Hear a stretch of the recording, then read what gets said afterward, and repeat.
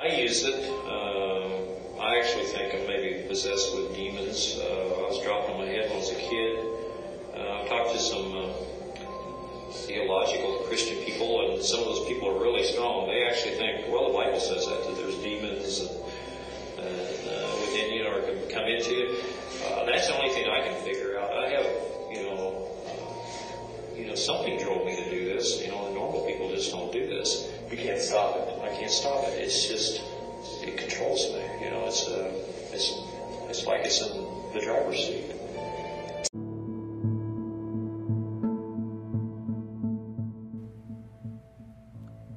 So, this is the story of Dennis Rader and when he was caught with Kenneth Landwehr.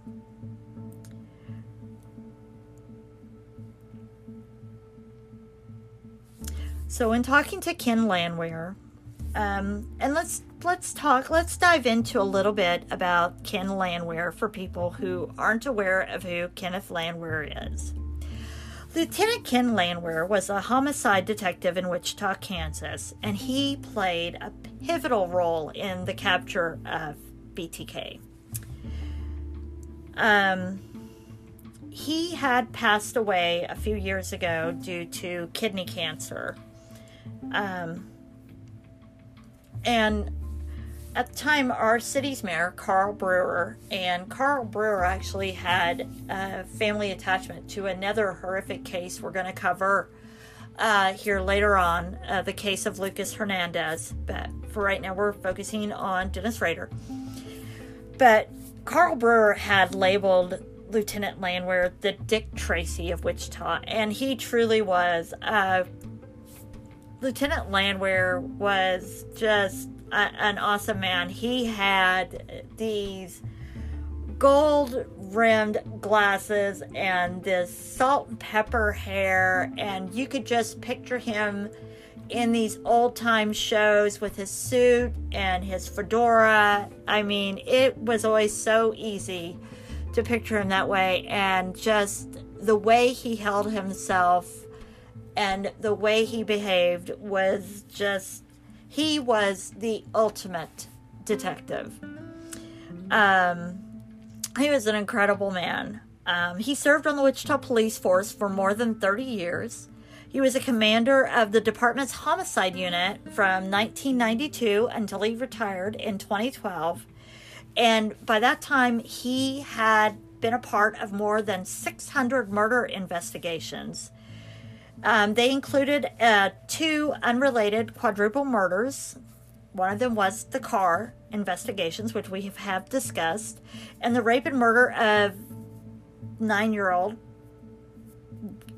case that we had discussed. But of course, by far, which was his most prominent case, was the case of Dennis Rader. And he and Dennis Rader had communicated quite a bit, and Dennis Rader just really thought he had this huge, great rapport with Kenneth Landwehr. Dennis was just this, he had such an ego on him, and Lieutenant Landwehr just really kind of fed into that, and Dennis thought he had this whole law enforcement background of him being in the dog catching work, and so Lieutenant Landwehr just really kind of fed into that, and he liked to play these cat and mouse games, and so Lieutenant Landwehr just kind of fed with that, and so it's just always kind of interesting.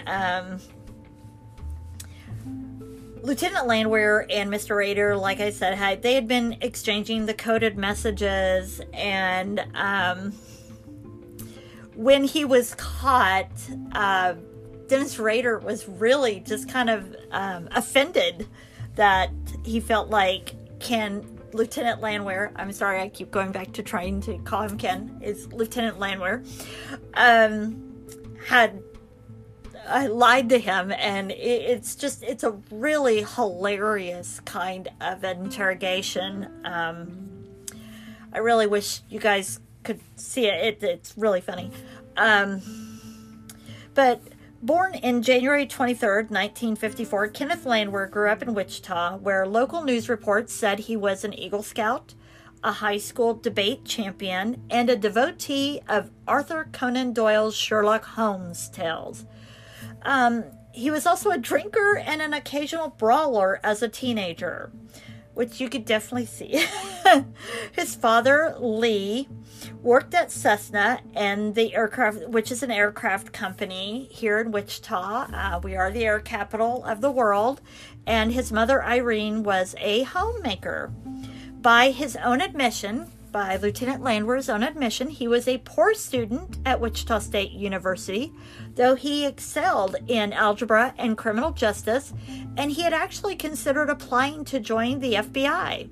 He instead decided to pursue a career here in law enforcement in 1977, which we are very blessed that he did that, after the store where he was working at the time was robbed. He and others in the store were tied up, and one robber stood over him loading a pistol. No one was killed, but the episode gave Lieutenant Landwehr the experience of being a victim and fostered a compassion for crime victims and their families that he said became his prime motivation in doing his job. And he definitely showed that. He was very kind and caring with victims, and he definitely empathized and was a very caring person. And then in an interview that was done with the New York Times at one time, when I did my interview to get on the police department, they always ask you one question: how far do you want to go in the department? And Lieutenant Landwehr responded at that interview, I said, I want to command homicide. Those victims cannot speak for themselves, so that's probably the only reason why I picked homicide. And he's just, that was incredible to me. Lieutenant Landwehr was not yet 20 when Mr. Rader's first victims, a family of 4 named Otero, were killed. He became involved in the BTK case in the mid-'80s, when Wichita's police chief formed a task force known locally as Ghostbusters to investigate the killings. It was Lieutenant Landwehr, news reports said, who originated the strategy of playing on the killer's demonstrated narcissism, prodding BTK in public statements about the case to communicate ever more frequently with the police. It was he who made sure that the small amount of DNA evidence gathered at the Otero crime scene was saved until it was sure to be useful. And after the disc and other evidence pointed to Mr. Rader, it was he who arranged to test the DNA of a relative, Mr. Rader's daughter, to compare with the Otero's sample. Upon Mr. Rader's arrest, Lieutenant Landwehr took charge of the interrogation. And when he walked into the interrogation room, he looked right at him, and his first words Rader said to him was, "Hello, Mr. Landwehr." And it's just really kind of interesting. So we're going to go back to but I wanted to give you guys a little bit of background on Lieutenant Landwehr, because I know there's always a lot of information about the person who committed the crime. And, you don't really always see a lot of information about the amazing people who bring them in. And Lieutenant Landwehr, when we lost him here in Wichita, it was a very sad day. I mean, he had struggled with kidney cancer, and I'm sure it was just a very, very difficult time for his family, but it was a huge loss to the investigative community because he was an amazing individual and just an incredible person and just so insightful. He was his own right an amazing Sherlock Holmes.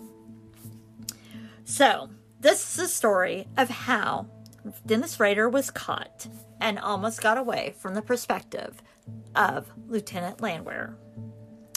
So, this is per Lieutenant Landwehr. Him sending that disc is what cracked the case. If he had just quit killing and kept his mouth shut, we might have never connected the dots.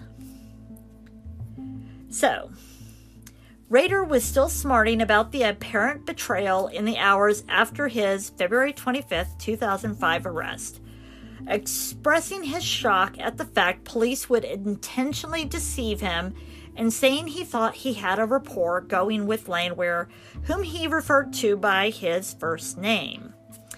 And let me tell you, he went on about the fact that Ken, which he referred to quite often, but he was devastated about everything else. The thing about Rader, when Rader was arrested, the thing that upset him the most was the fact that Kenneth Landwehr lied to him about tracing this floppy disk. He focused on it. It violated so much. It violated Dennis Rader's code. Dennis Rader had asked him to be honest. He felt like he had a rapport with Kenneth Landwehr, and Kenneth Landwehr lied to him. And Dennis Rader became obsessed and fixated about the part about this floppy disk. It is absolutely incredible about this. And so Dennis Rader, it's funny, Landwehr had said that at the beginning of it, Rader looked him straight in the face and said, "I need to ask you, how come you lied to me? How come you lied to me?" Word for word is what Rader said to Kenneth Landwehr. And Landwehr looked at him straight in the eyes with, I'm sure, his little cocky grin and said, "Because I was trying to catch you." And then Landwehr responded in an interview, he couldn't get over the fact that I would lie to him. He could not believe that I did not want this to go on forever. Rader had thought this was Batman and the Joker, and that they just had this relationship that was going to go on for eternity. That they were just going to constantly cat and mouse, and it was just going to go on. And I think he honestly thought that that was their relationship and that it was just going to go on for eternity.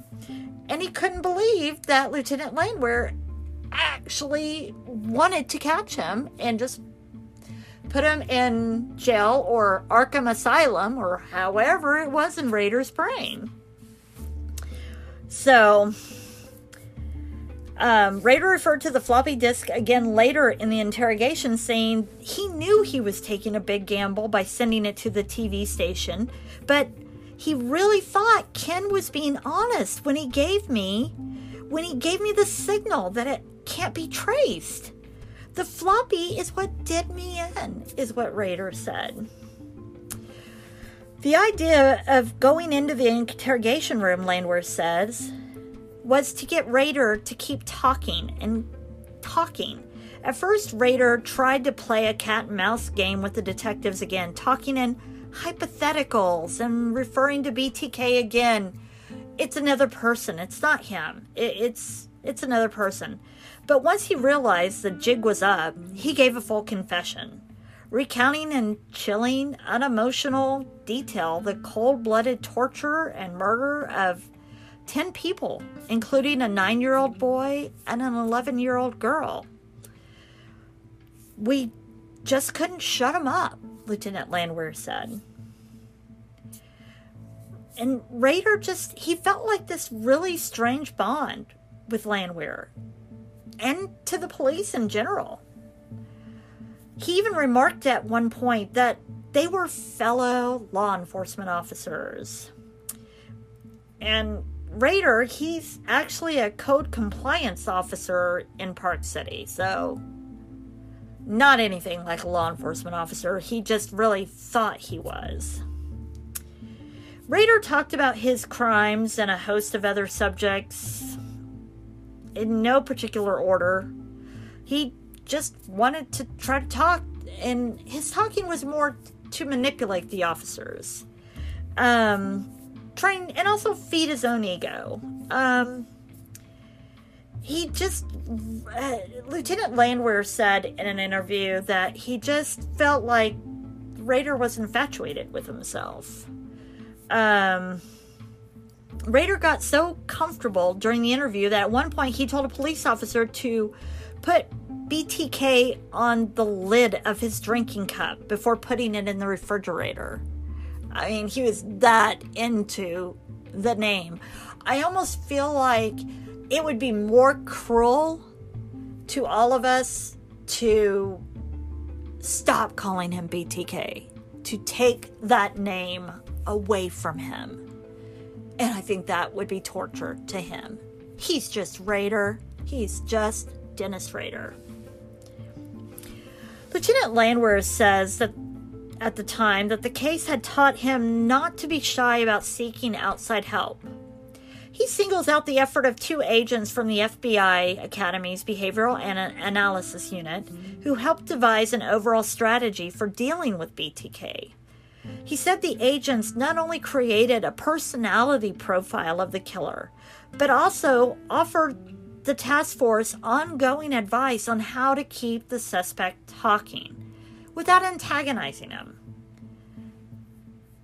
They also recommended that one person, which ended up to be Lieutenant Landwehr, be the go-between. So focusing on that one person, that person who created that relationship, and that be that person. And then the FBI Behavioral Analysis Unit actually suggested questions. And those questions kind of helped guide the interview during the interrogation. So as Landwehr said, we stuck to the plan we set up, and it eventually worked because Rader got caught up in his own game and eventually ended up giving himself away. FBI officials refused to make the 2 agents available for interviews, citing the possibility that they could be called as witnesses in several pending civil suits against Rader by the families of some of his victims. But 2 former FBI agents who profiled BTK, both experts in the areas of criminal profiling and violent sexual offenders, say Rader is a lot like other serial killers in some ways, but not in others. So, as special as Rader wants to think he is, and how he's so unique, he's pretty much like most average serial killers in a lot of ways. So, retired FBI agent Roy Hazelwood had shared in an interview that one of the agency's original profilers and now a researcher in Fredericksburg, Virginia, says Rader may be the most fascinating serial killer he has ever studied. While most serial killers exhibit at least one type of paraphilic behavior or sexual deviation, Hazelwood says, Rader has at least 7. The most he's ever seen in one person. Hazelwood says Rader also has at least 2 personality disorders, narcissism and psychopathy, that are common among serial killers including Ted Bundy, John Wayne Gacy, and David Berkowitz, also known as Son of Sam. In layman's terms, Hazelwood says, that means Rader has, among other things, an exaggerated sense of self, a lack of empathy for others, and no feelings of guilt, remorse, or fear. So, unlike most serial killers, however, Rader went on a spree that lasted an unusually long time. He started killing in 1974 when he was 29 and was planning on another murder at the time of his arrest when he was 59. Also unusual for a serial killer, according to Hazelwood, was the amount of time that passed between his crimes. Most serial killers more frequently than he did. Most serial killers kill more frequently than he did, Hazelwood had stated. Spotsylvania, Virginia-based criminologist Robert Ressler, another retired FBI profiler who specializes in violent criminal offenders and actually had coined the term serial killer, believes that Rader may be responsible for more than the 10 killings that have been attributed to him. And that's actually become almost a pastime. There is actually a message board in the dark web or whatever it is of people going through different cold cases in Wichita and seeing if they can be attributed to Dennis Rader. My friend's case was one of them. The Krista Martin case was one that people had tried to attribute to Dennis Rader. The MO does not fit. The puzzle pieces do not go together. Even though it was within a time period where Dennis Rader was active, it does not fit within the Rader MO. But these people don't just stop for years at a time, as Rader supposedly did, Ressler says. Another unusual feature of Rader's crimes, according to Hazelwood, is that he communicated so much, so frequently with the police and the media. Rader sent 19 messages in all, 10 of them in the 11 months before his arrest. Most serial killers do not communicate with the authorities, and when they do, it is hardly ever to the extent that Rader did. Hazelwood also found it odd that Rader interacted with and seemed to trust Landwehr so completely. They had such a relationship. If you guys have seen, I can't remember if it was called Mindhunter or, but it was the first of the Hannibal movies where he is with Edward Norton, and it's Hannibal and Edward Norton, and it's the dragon one, but they have like this really go back and forth. It's not the Clarice Starling relationship, but it's almost like they have that. Lieutenant Landwehr and Rader have that type of relationship. Hazelwood believed that Landwehr couldn't afford to lie to him because he knew if he did, Rader would cut off communications with him, except about the floppy disk, obviously. Hazelwood, who profiled BTK as an FBI agent in 1984, got some things right and others wrong. He said then, for instance, that BTK had fantasized about committing sadistic acts as a child, had an interest in psychology and criminology, and was an outdoorsman, all of which turned out to be true. But he also said that BTK was articulate, had likely been interviewed by and been cooperative with the task force, and was probably known to the operator of an adult bookstore in the area. All of those things were not correct. Ressler says that Rader, like many serial killers, is a sexual sadist with a vivid fantasy structure. Rader also shares another character trait with many serial killers, Ressler says, in that he took personal items from several of his victims as souvenirs. It helped keep his fantasies alive between the crimes.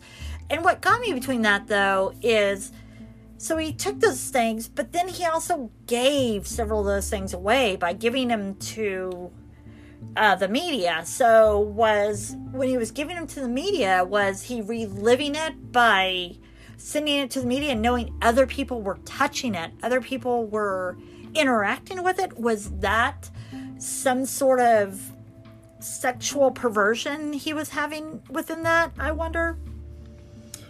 So Rader also manifested the common serial killer desire to be involved with law enforcement, Ressler had stated. And when he couldn't become a cop for one reason or another, he got a job as a code compliance officer, which allowed him to carry a badge and gave him authority over people, because that's what it's about. It's that control. You know, these guys, they want that control. But it also gave him access to people's homes. If you guys remember Berkowitz, who shot 6 people to death and wounded several others in New York City in the late 1970s, he had a job as a security guard. And Gacy, who killed 33 young men and boys in the Chicago area in the 1970s, told people he was an undercover police officer and drove a vehicle that looked a lot like a cop car. Well, Ressler also said he was able to view some of BTK's earlier communications as an FBI agent in the late 70s, and says it was obvious that the killer had a strong interest in the criminal justice system because he was so well versed in the details of other serial killers. In fact, Ressler who also profiled the killer at the time, theorized that BTK was a young, unmarried man who was pursuing a career in law enforcement, which, except for Rader's marital status, turned out to be essentially correct. Rader's creation of a secret symbol to authenticate his communications with the police, while unusual, was taken directly from Berkowitz. Because Berkowitz drew a kind of an occult symbol on one of his letters to the media, Ressler had mentioned. But unlike Hazelwood, Ressler says BTK's penchant for communicating with the police and the media is pretty typical of serial killers, whose egos tend to be so weak that they seek attention for their crimes. To make that point, Ressler cites a passage from one of BTK's letters in which he asks, "How many people do I have to kill before I get a name in the paper or some national recognition?" Which I gotta side with Ressler on that one. It seems like he was being very needy. He wanted that attention. I mean, even Ressler states, how plainly is your cry for attention? And while the media would have you believe that serial killers are all loners who can't hold a job and do not form relationships, Ressler says that's not always the case. Serial killers tend to have an above-average intelligence and realize that they have to blend. They've got to blend in. They've got to be... It kind of reminds me of Dexter. You know, how in the series Dexter, he realizes, even in the recent ones, not a spoiler alert, but, the Christmas sweaters, he knows he's got to do things to look as normal as possible. And Ressler says, serial killers realize they've got to do things to blend in. Gacy was married. Bundy had a girlfriend. They know they've got to do things to blend in with everyone else. And the more things they do to blend in, the better. Because if they are alone, if they don't hold a job, if they do these things, they're going to look out of place.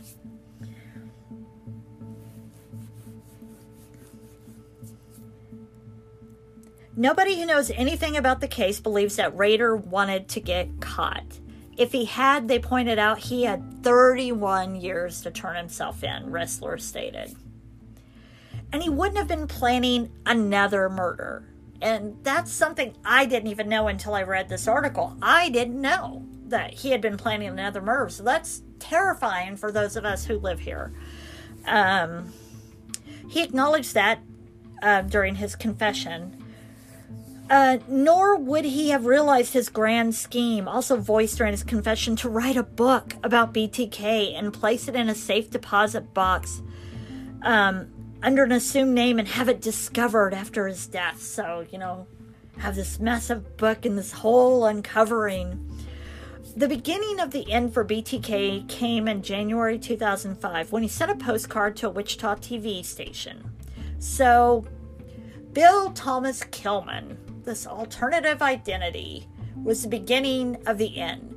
So when he wanted Wichita to know he was still here, when he had to let them know he was still here, that was the end for him.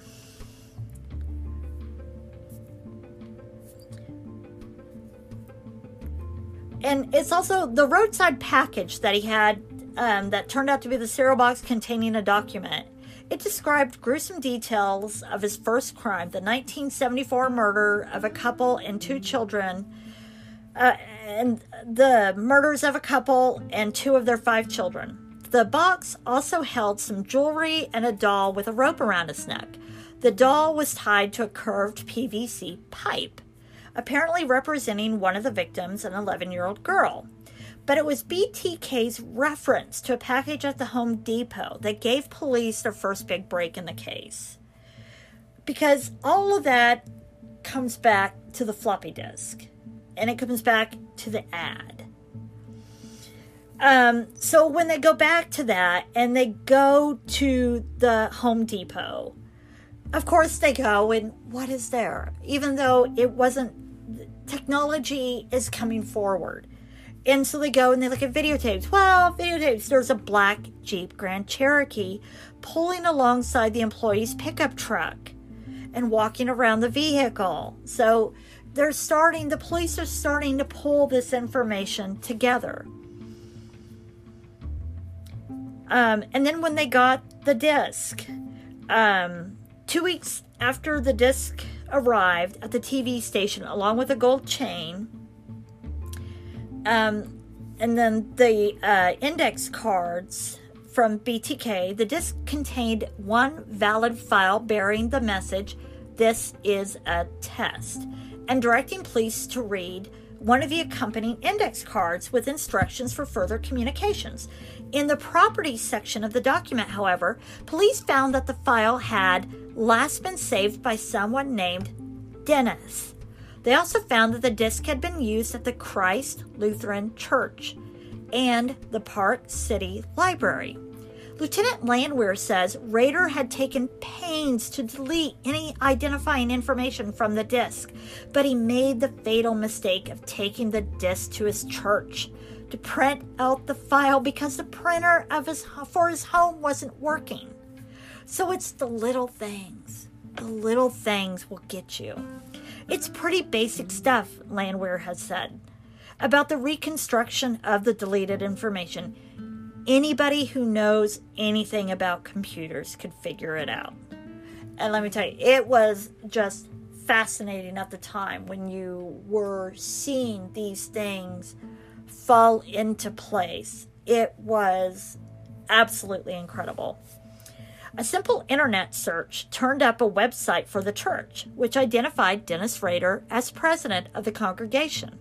Police quickly determined that Rader was a code compliance officer in Park City, located his address, drove past his house, saw a black Jeep Grand Cherokee registered to his son Brian in the driveway.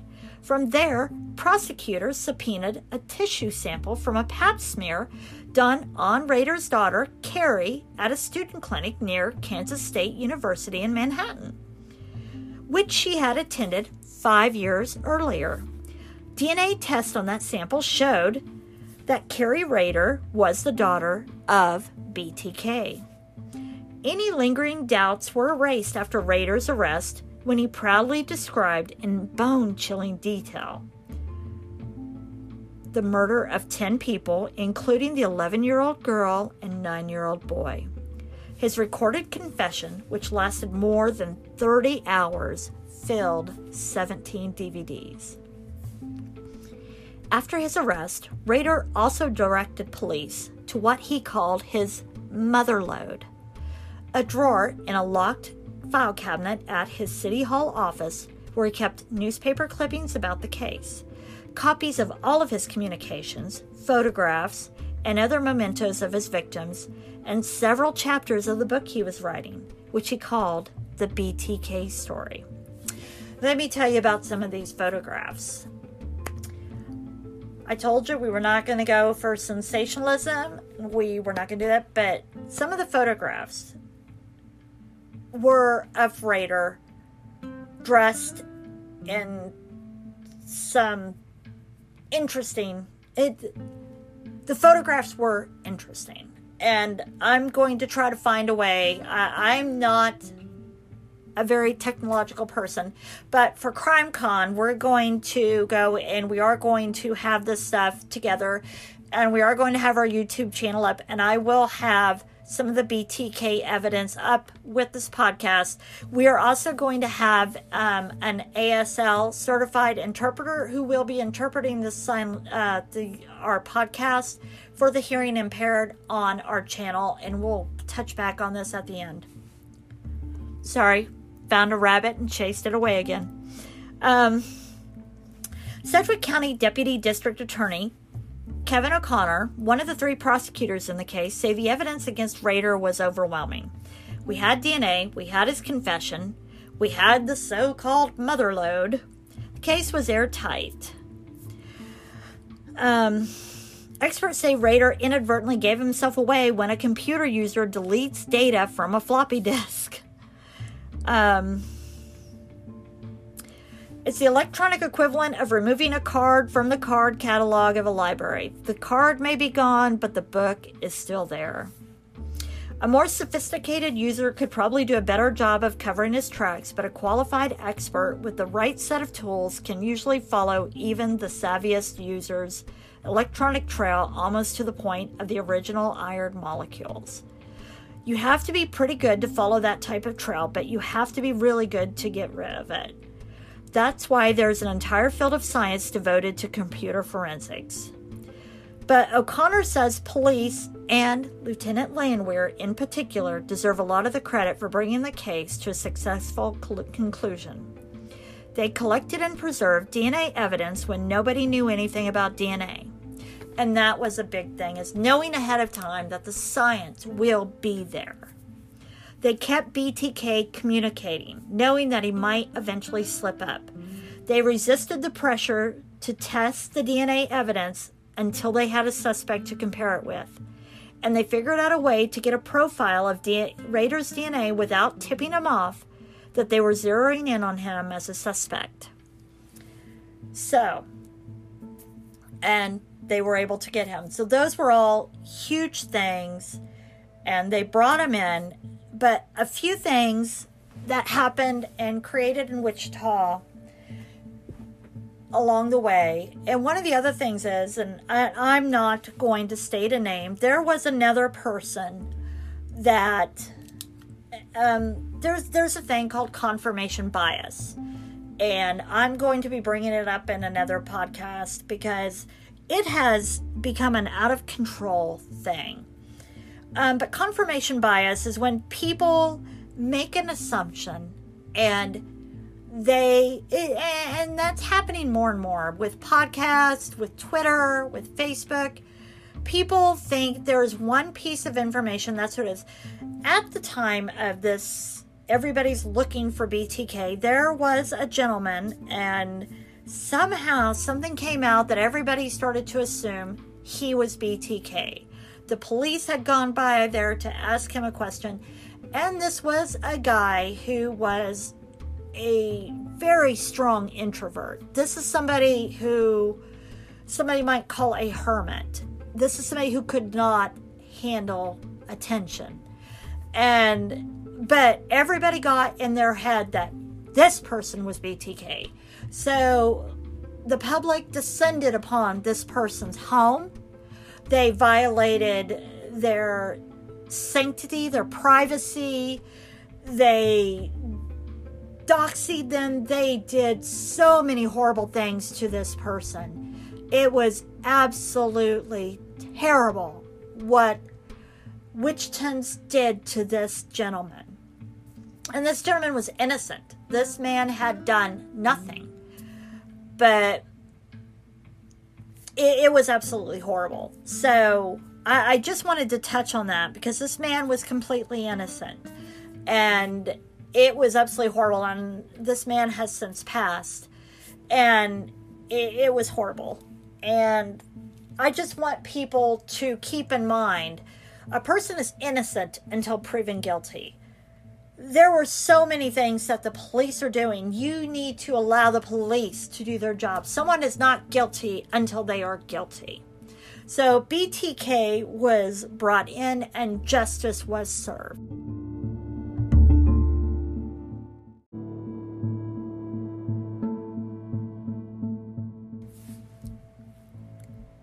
Dennis Rader was given 10 life sentences and remains at El Dorado Correctional Facility, with his earliest parole being set for the year 2080. His heartless spree sparked Stephen King's A Good Marriage novella, as well as numerous documentaries. The character ADT Man on Mindhunter is also based on Raider. So, unfortunately, he has been a muse of sorts for a lot of evil on a lot of shows. But one thing I would like to request, Dennis Rader requested, demanded to be called BTK. I say, let's take that away from him. Let's take BTK, bind, torture, and kill, away from Dennis Rader. He wanted that nickname. Let's take it away. Take away his power. And he is nothing but Dennis Rader. I think that's probably one of the greatest punishments he could get, is only to be known from this moment forward as Dennis Rader and nothing more. Give the power to his victims. Take it away from him. Thank you all for listening. Don't forget, I'm still working with Katrina Marshall on her aunt's case, Catherine Katrina Mowry. So if you haven't signed her petition yet on change.org, and I will have the link to it at the end of this podcast. We're also going to have several things at CrimeCon when we're in Vegas next week. If you're going to be at CrimeCon, stop by our booth. I'll be very excited to meet any and all of you. I'm very excited to see Generation Y and True Crime Garage and all the other cool people out there. Of course, all the awesome Dateline people. And I am still working on Krista Martin's case here in Wichita. I've put in several requests to the Wichita Police Department for her case files. It should be public record. Put it in. I've actually had other people also requesting it because, the more people who request it, maybe something will happen, but not getting anything.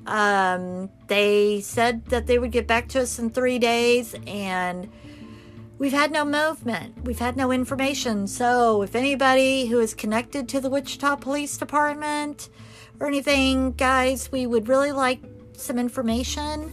Krista was assaulted the week before her murder, and we just want some information. We don't want to do your job. We just want to help. We want to get some information out there. We want to try to help solve her case. It's been a long time, and she deserves justice. If there's anyone out there with the media, we would like to see an anniversary of her case. We would like to get her case featured in the media so we can get some information out there. Somebody's got to know something. Whoever had found her body, whoever had assaulted her the previous week. I was a friend of Krista's. I know some people. I may know some information. I've been out of the loop for a while, and so I can't find any information. I would just like to know. And if there's a tip line, I will do whatever I can to help. So I still go with you die twice. You die once when you take your last breath. You die the second time when somebody says your name for the last time. We will not stop saying the names of the loved ones who deserve justice. So help us keep saying their names and help us find justice for all of those out there who deserve it. Thank you all so much for listening and keeping this podcast going. Thanks a lot from Crime Scene and Cupcakes.